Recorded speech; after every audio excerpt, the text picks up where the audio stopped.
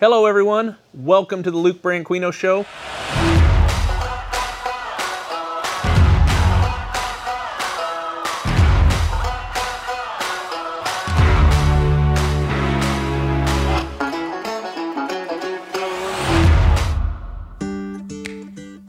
Hey, hit that subscribe button now.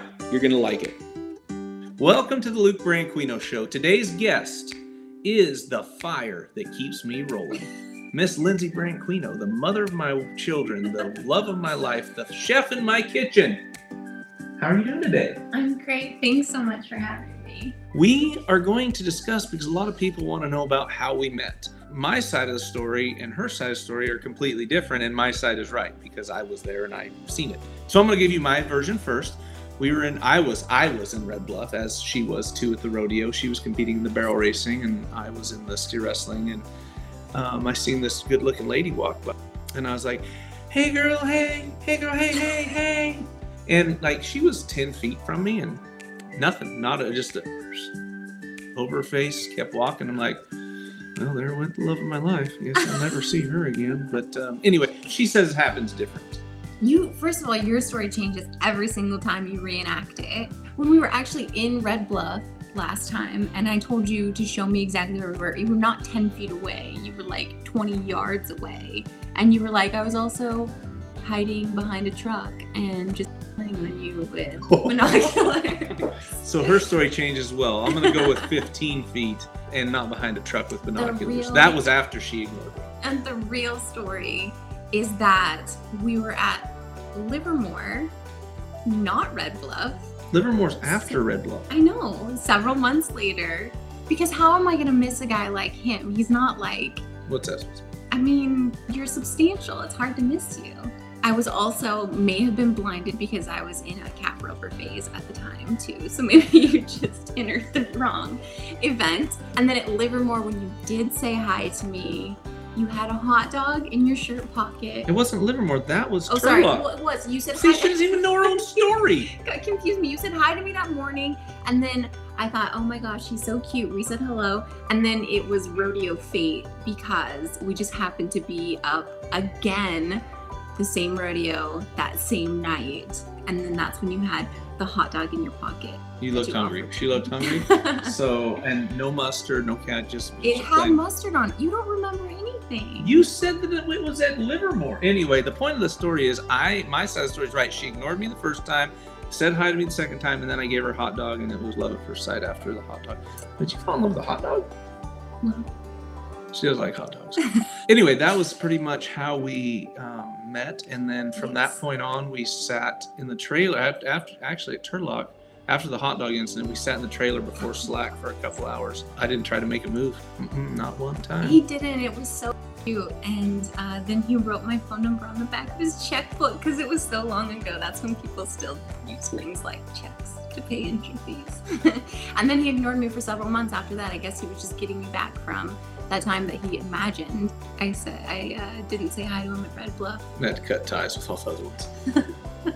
And then one thing that really sticks out in my mind, we didn't get to spend a lot of Valentine's days together. How many of those were we together? 4 maybe? Those 4 that we were together, one was in Jackson, Mississippi. She flew in from somewhere, I don't remember, but she was whooped down, tired. And I had a really nice hotel room. I think it was right across from the Shoney's in Jackson, Mississippi. It was between the Shoney's and the Waffle House. Yeah.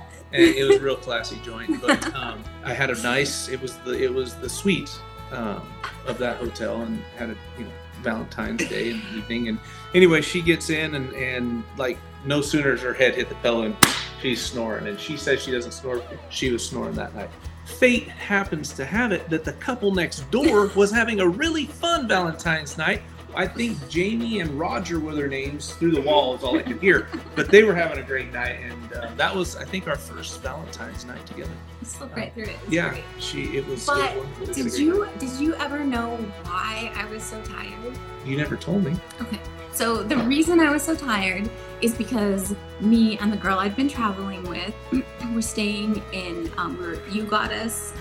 You had called the Steiners and asked if I could stay there because they had a few days between rodeos. So they're like in Bastrop, so in Texas, outside of Austin. And I did have to go to Jackson after that, but not until a couple days after he had to be there. And then he called me and said that he told me he was on his way to Jackson. He was up the next day, and I realized I was gonna miss him. I'd be showing up right after he left. So we loaded horses up in the trailer within a half an hour, and we drove all night from Texas to Mississippi. We didn't stop so that I could be there at the same time as him. And so by the time that I actually saw him, I'd been up for probably, 36 hours straight, just so I could be in the same town as him, because that's dating when you're rodeoing. And fall asleep in the same bed. At least I get to sleep next to him. That's true. I can remember getting her a set of pots. Blaine Jones and I were in San Antonio, which Blaine is now, coincidentally, my brother-in-law, married to her sister Holly. And I was like, holy shit, it is almost Valentine's Day and I haven't got her anything. So we go to, I don't know if it was a Williams-Sonoma or Walmart. It might have been a Walmart. But I ordered her some really fancy pots that had the Teflon. So nothing stuck to it when you cooked. That was one of the best gifts I can remember giving you on Valentine's Day. Maybe on Valentine's Day. It doesn't beat the Christmas that you gave me, the laser level and a hammer, though. Oh, excuse me. 1 second. This little thing here, we still use, and this is it. It is a great... Probably not the same hammer, but we still use it. Here's the thing. It's a great thing to have on hand. It does not make it a great Christmas gift. Do you use it? It's still not a great Christmas gift. We'll let the viewers decide that. If it's usable, it's a great gift. Okay, what are some of your great Valentine's gifts to me you remember? I don't think I can say most of them on... No, that's what I couldn't do. That's why I only had the pots. I'm just giving you my love. Here's my favorite gifts that I ever get from Luke, is he writes the best cards, which is really funny because I can remember the very first Valentine's Day that we were together, and he gave me these cards, and it was so cute because it was like he had gone to the store and bought the cards, but then he just, you know how when you buy a card you kind of flip it under, or you just slide it under the envelope flap, like he gave them to me like that. They weren't even in the envelopes, and he didn't even write his name in them, but there was more than one, which was funny.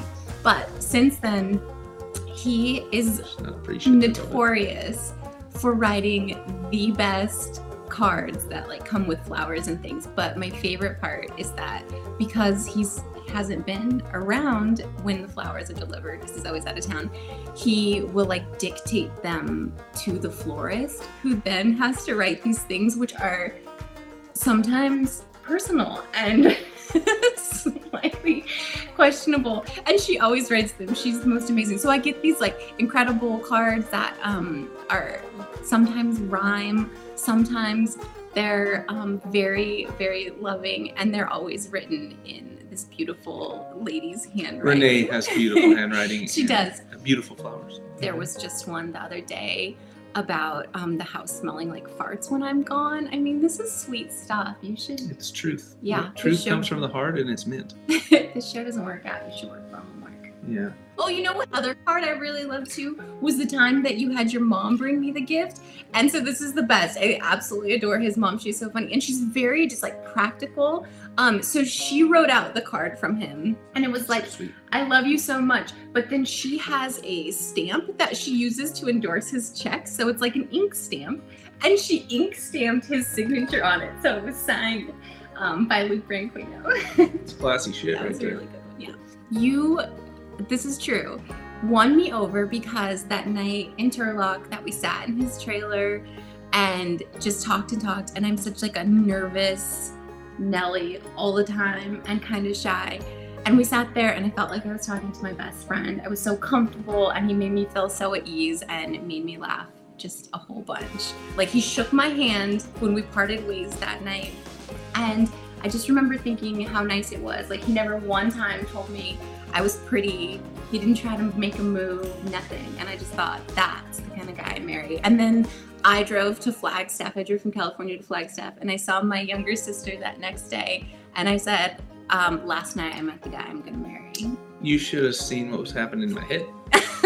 That's the perfect combo, right? You're thinking it but not saying it. Right. And now he does the opposite. And I also made her first peanut butter and jelly sandwich. He did. I'd never had a peanut butter and jelly sandwich before. What a weirdo. I don't know. The idea of jelly really weirded me out. But now it's good. There's so many strange things about me. I think you just accept We're it. going to have a whole show on that. On what? On strange things about me. Luke Branquinho, can you tell us what you're wearing tonight? I got a pair of boots from Marriott. These Recons are awesome. And how about that jacket? It's sure looking fancy on you. Thanks. I got it for that date night you're going to take me on. Valentine's night? Yeah.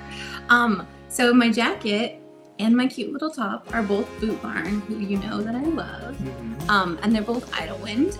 It's a little leather business here. Fringy. And I got my little lacy cute top. Be great with some jeans or a skirt, something sassy. I got these lovely Idlewind boots, super comfy. Love all my Idlewind boots. They don't even take any breaking in. I got my Modern Fit cinch shirt, which first time I've ever wore one and felt comfortable in it. This stuff, courtesy of Boot Barn, we love it.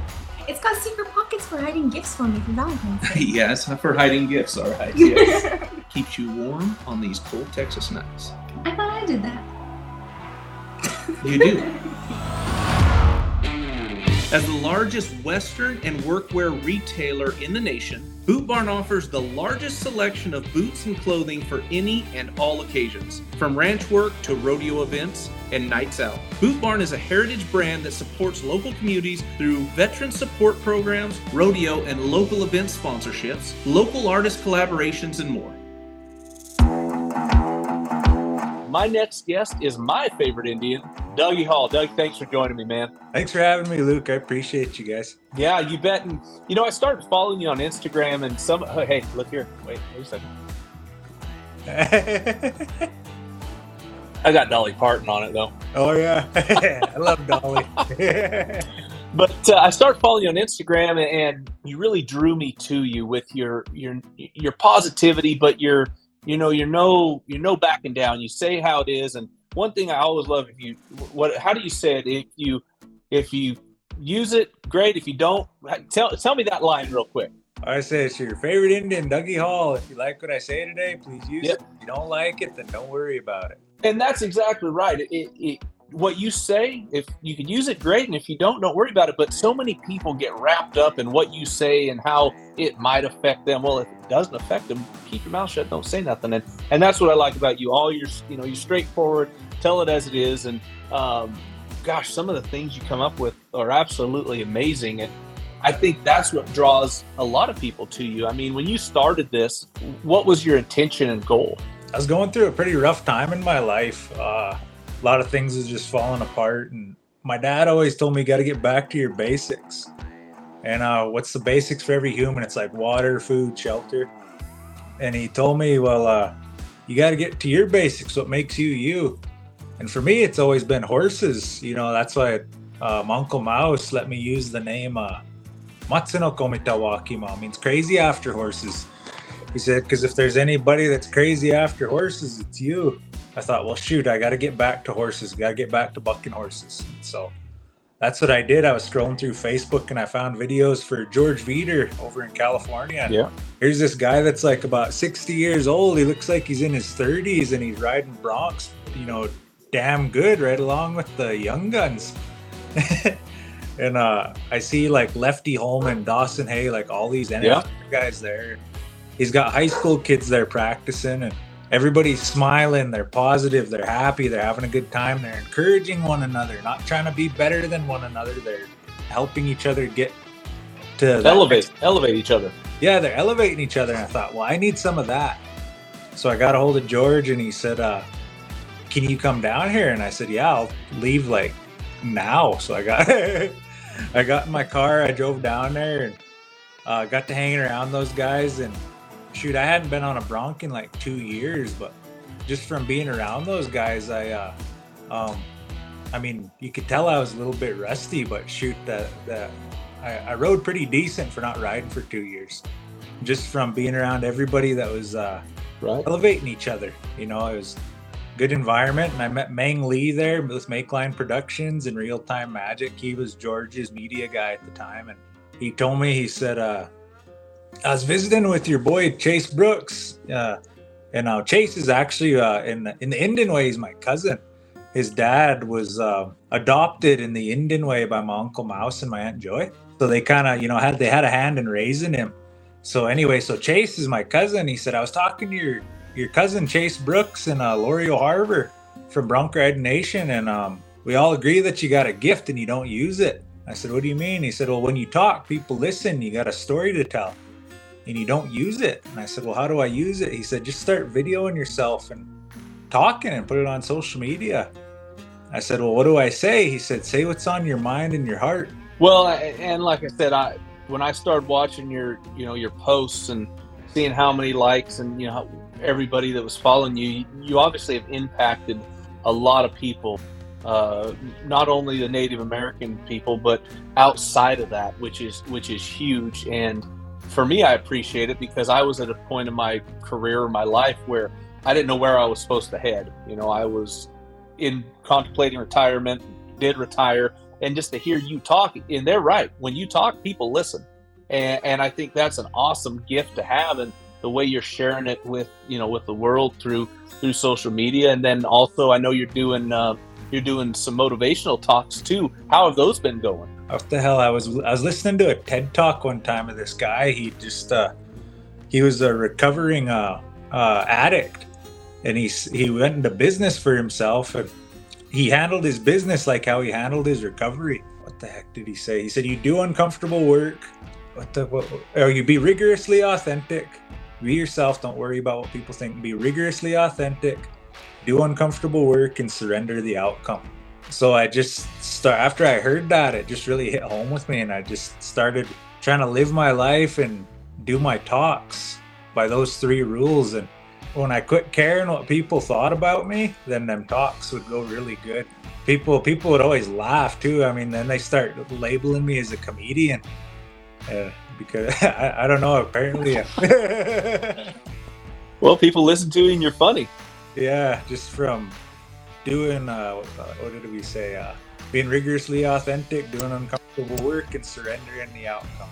Well, and I know how hard that could be because I've done some motivational talks with diabetics, in groups, and also some bigger talks. And it's almost like the saying, when you're a kid, they said, rehearse in front of a mirror, or talk to, speak like people are out there naked. So you forget about all the embarrassing stuff that you might say or do, and just speak like you're talking to yourself or talking to a crowd of naked people. So I did use that, and it helped me a lot. But I like what you said too. Just, go out there and be yourself. Don't worry about what anybody thinks of you, because they paid you or they hired you to be there. So they want to hear what you have to say.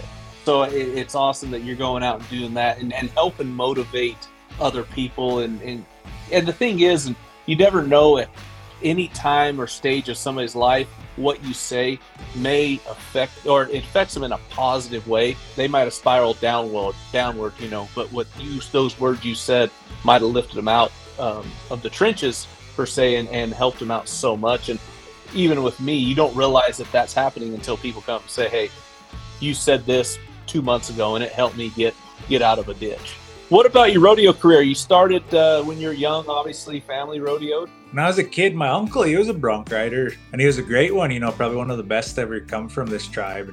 But they Indian relayed a lot. And have you seen the Indian relays? Oh yeah. Yeah, like my dad and uncle, that's what I grew up doing, is they had an Indian relay team, and we traveled to every fair in Montana and Idaho and northern Wyoming. Every weekend was a fair in the summertime. Right. And my dad and uncle, when they would they were constantly like exercising the horses and breezing them and stuff. And it's hard to keep track of a little kid when you're trying to exercise, you know what I mean? Exercise them horses. So what they do, they just throw an old campaigner in a corral for me and just leave me there. And he was my babysitter. So that's what I grew up doing, was I learned how to be a good Indian. I didn't know how to be a cowboy, but I was a good Indian. You could stick me on a horse and I could stay there, but I didn't know nothing about cows or any of that till I got like into high school and stuff. And yeah, I started riding broncs when I was like 16. I wasn't very talented at it. I had to work at it. I'm still working at it, and I'm about 30 now. I've just now finally started to come around and have, little bits of success here and there. It's taken me a long time, but I think when Creator made me, he forgot to add the quit. So Well, when he made you, he also made you the size of a bulldog too, so a little bit tougher in the bronc riding, right? Being that size. Yeah, I joke around. It probably pisses some of my little buddies off, but all them bronc riders, they're about that tall, and so you go behind the chutes, and it looks like the Western version of the Lord of the Rings, like I'm the Indian Gandalf, surrounded by a bunch of muscly hobbits. Yeah, that is the truth. That is the truth. There was something you posted about, and it makes complete sense. You were talking about the Indian rodeo and how each tribe has their own rodeo, but don't want to be segregated and all of that. And I mean, there's so much truth to that. You have your PRCA, you have your Bill Pickett Association, you have your Hispanic Association, your Indian Association, and it's almost like we segregate ourselves. One thing I love what you said is, what tribe was it? You said, why don't you guys have your own? You said, we do, the short round. Yeah, I won't say his name. But will it upset him? Yeah, oh yeah, yeah, it probably pissed him off a little. But there was a Crow guy, because first they had the Indian rodeo, and after the Indian rodeo, the all Indian rodeo, they had all Crow rodeo, and then it was no big secret what was going on. Shoot, they had all the fancy prizes in the all Crow rodeo. They had the horse trailer, the saddle. Nothing for the all Indian rodeo, but the all Crow rodeo had all the prizes. Yeah, the all Crow rodeo had all the good prizes. And this crow walked up to one of my Blackfoot buddies and said, "Hey, how come you guys don't have an all Blackfoot rodeo?" And he was a smart ass. He said, "We do. It's called the short round." Oh, I laughed so. I think I was in the car or Lindsay was driving. I don't know. Anyway, I laughed so hard. She said, "What's so funny?" I said, "This was spot on. That was great." How many rodeos and tribes do they have that separate and have their own? I have no idea. I know the Crows did it, and then the Blackfeet did it. They tried to do it. I mean, I didn't really understand it, and I'm gonna make a lot of people mad, but that's okay. They probably don't like me anyway. It's good to you're good at it. Express your opinion and let people know what you're thinking. When I was a kid, I started out rodeoing. My family rodeoed, and there was this romance of being a cowboy, bronc rider guy and stuff, and doing these all Indian rodeos and whatnot. And I got into it, and I started, rodeoing and, starting to ride broncs. And after a while, I realized that the most prejudice I've ever faced was from my own people. They treated me good when I started out riding bucking horses. But once I started to kind of make moves in that area, like started to improve and get better, a lot of them really treated me like shit. They didn't treat me as good. It's like that, what is that, crabs in a bucket mentality. Like they want you to do good, but not better than them. Right. You know what I mean? And they're not about elevating each other. It's all, I don't know, it's all about me, or this or that. Or don't get me wrong, there's a lot of positive things to it. There's a lot of great people in Indian rodeo that have influenced my life and my career and a lot of the things that I do. I don't know, like I said, I faced a lot of prejudice and jealousy in it. And especially once I started getting close to my Uncle Mouse. My Uncle Mouse, he's raised bucking horses his whole life. He's known throughout the whole pro rodeo community. I can't go anywhere in this country in the PRCA rodeo world and people hear my name and they not ask me about Mouse Hall. Right. He's raised, if I'd run out of fingers and toes trying to count how many horses that man's raised that went to the national finals. Anyway, I got close to him and I started falling in love with the breeding of the bucking horses too. That became a passion of mine. And I really faced a lot of jealousy around in my community for that. And it was really hard on me because a lot of it came from people that, were my heroes at one time. Right. A lot of close family members and stuff. And it broke my heart. Well, and understandably so, because there are people that like you said, family members you loved and figure you could do anything and they'd be happy for you. I broke down and I was talking to Mouse about it because I was frustrated. I was trying to ride the Indian rodeos, ride the pro rodeos, and then these Indians didn't want me to buck my horses, and saying and doing not nice things to me to keep me from doing anything with those horses. And I was really discouraged, and I told Mouse about it. Mouse told me, my boy, you can spend your whole life trying to be the world's best Indian, or you could quit being afraid of white guys.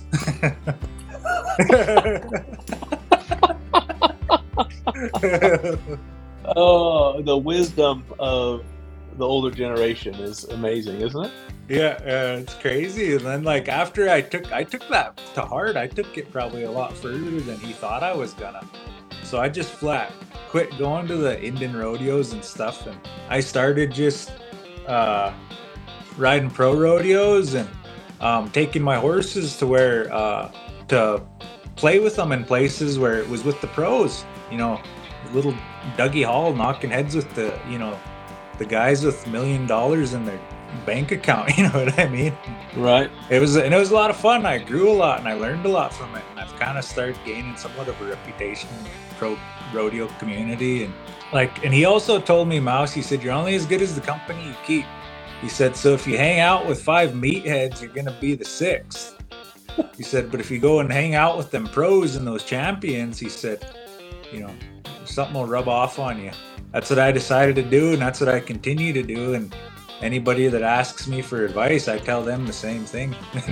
Well, and that's the best advice you can give anybody, in no matter what sport or what walk of life. You hang out with meatheads, you're going to be a meathead. You hang out with champions or people that want to get better, you're just going to rise up to their level. A lot of the Indians, they don't like me for that, but they damn sure respect me. And I'd rather be not liked for who I truly am than go through life kissing people's ass, in hopes I can get a little bit of grain here and there. No, I agree 100%. How many horses do you have now that are going down the road? I got around 30 some head, but right now I have 3 that are like ready for a fraternity team. So I'm going to take a team to Miles City, fraternity team. So I'll have a 6-year-old, a 5-year-old, and then I think it's like a 3-year-old to buck with a dummy. Mm-hmm. At the fraternity, they're in the bucking horse sale in Miles City. Mouse will do the same thing. I'll take his horses down there and we'll play with them. Other than that, I have like 8 or 9 mares that I'm breeding. And I think I got the stud mixes figured out. Like, after I bought them horses from Mouse, and she'd had one old guy tell me, how come you got 2 studs? You only have like 9 mares. You don't need that many studs. But, it's like playing Keno, you know what I mean? It's some mixes work and some mixes don't, kind of a thing. The thing is, there is a recipe for success as far as breeding livestock to get the best you can. I mean, in the bucking horses and the bucking bulls, and you see it especially with the PBR, how those bull breeders have enhanced the bucking bulls, just as you're trying to do with the bucking horses. About every year we got like I think it's like now 9 colts, and then we raise them up and to where they're about, say, like around 2 years old, and we'll try them with a dummy just to kind of see what's on their mind and make sure they can keep their feet and kind of build their confidence, you know what I mean? Because that dummy's got a quick release on it. At the right time, we'll hit that release and let them buck that dummy off so they kind of feel kind of proud of themselves, a little strut around. That confidence. Yeah, I got to build that confidence. I want to crack their egg. Yeah, that's exactly right. So what do you got planned, for this year? Obviously, take your horses to the rodeos, and then you yourself entering up, or you just staying in Montana circuit, or are you going to try to go a little bit harder? I'm going to go a little bit harder. So I designated for the last, this will be my 3rd year, Columbia River. Because like right where I live, in north central, kind of northwest Montana. So it's pretty much just as far for me to go to Columbia River as it is anywhere in Montana, because Montana's such a big state. Yeah. You're in Browning, right? Yeah, in Browning, yeah. Yeah. So I hunted up at Swift Dam with Sean Little. I don't know if you know Sean, outfitter out there. We went over to Swift Dam and then hunted the, the Great Bear, I guess. So, yeah, I've spent quite a bit of time up there, and it gets pretty damn cold. Yeah, it gets pretty chilly up here. I think it was like, what the heck was it? It was a few weeks ago. It was like -40 with a -60 wind chill. That'll make the boogers in your nose freeze. Yeah. What about your wife? Yesterday, we just got her moved down here from British Columbia. I imagine it's great to have her there with you. I want to talk more about your motivational little short clips you put on Instagram. Do those just come to you? You write them down, or you just turn the camera? And I know you said, you talked with them and they said just put the camera up and shoot it. I mean, is this stuff that it's always running through your mind? Like, man, I got to say this, I got to do this. Or I'm curious because usually when I think of something, I'm driving, then I totally forget about it, and it never comes up again. It's usually something like Mang told me. He said you gotta whenever you feel it, stop what you're doing and just hit record. So that's what I do. It's usually something that I need to hear too, a lot of times. Then when I say it, like, I feel better. And it seems like any time that I say it, like when I feel something like that, like it just spreads like wildfire. Like apparently a lot of other people needed to hear it too. So whenever I feel something, I just hit the record button, and it's been working out so far. Well, and I don't know if a lot of people know this, but you lost your mom in a tragic drunk driver accident. And I know that you really promote not drinking and driving and not, all that stuff. And that hits home because there's, so many family members that have been lost in such tragic, incidents. And then to have a guy like you speak out about it is huge. And it means a lot to I'm sure all the families that have lost somebody in an accident like that. But hopefully drive it home that, hey, life's too short. Let's take advantage of it. Don't do anything crazy or don't do things stupid. I don't know, when I was 14 years old, I literally, I watched my life flash in front of my eyes, and, there's no other way to say it. My mom died in front of me. I don't know. I've just never seen anything good come from drinking. And I understand now as an adult that I can't control people, places, or things. And people are always going to do what they're going to do. There's no way you can control that. What helped me was somebody told me their story, and I found a piece of myself in that person. And by somebody being open, and when you talk like that, you got to bleed a little bit every time. With that person being willing to bleed a little bit, share their story with me, it gave me a survival guide to keep living, one day at a time. And so I figured, well, shoot, if that person can do that for me, maybe I could do that for somebody else. You know what I mean? Well, you're damn sure doing it for not just one person, but several. And I mean, you can see, obviously people comment on your posts or like some of your social media, and I'm gonna push you as much as I can, because what you've done just for changing my life and what you say and how you go about your life has been very inspirational. So again, from me, I appreciate that. Man, I can't thank you enough for being on the show. Best of luck to you. I'm really, really looking forward to seeing, your career, your bucking horses, your bronc riding, your show, everything, your motivational talks, where they go for you. Shoot, I appreciate you, Luke, man. I think it's such a cool thing to be on here with you, because when I was I'm not trying to point your age out or nothing, but when I was a little guy, he's always my favorite bulldogger, ever since I was like that big, man. It's almost like you see the same guy go out and do the same thing, whether it's riding a bucking horse or bulldogging a steer, you know what I mean? They're all clean-cut cowboy doing the same thing. It's like you watch the same guy over and over, but it was always different with you, because you always had fun with it. You'd throw one down, you'd kind of shake and smile around. Everybody, it's good medicine, you know what I mean? Yeah, it's funny, when we were in Vegas and I seen you at, was it Losers Lounge, when Jenna Paulette and Ian Music and them were playing, and I hadn't met you in person yet. I walk up and they're like, "Oh, there's Doug." I'm like, "Yeah, that's good." And then you walk up, I'm like, "God, that's Doug up here." I mean, you are a ox of a man. What are you, 6'2", 6'3"? 6'3". I think I just got done growing last year. Well, you should be a steer wrestler too, and I know that there is the crossover. I believe it was he was from Rod Warren from Canada. I watched him ride broncs and then go bulldog a steer. So anyhow, but no, I appreciate you coming on, and best of luck to you in the future. I appreciate you, Luke. Thanks for having me on, and I really appreciate your friendship, man. Yeah, you bet. And everybody go out and check out Dougie Hall on Instagram, and I promise you're going to love what he has to say. Thank you, Luke. I just think I want you to know that I think it's Smoke Show that you're trying to reference. I know what the reference is. I like Smoke Wagon better because you could haul that ass.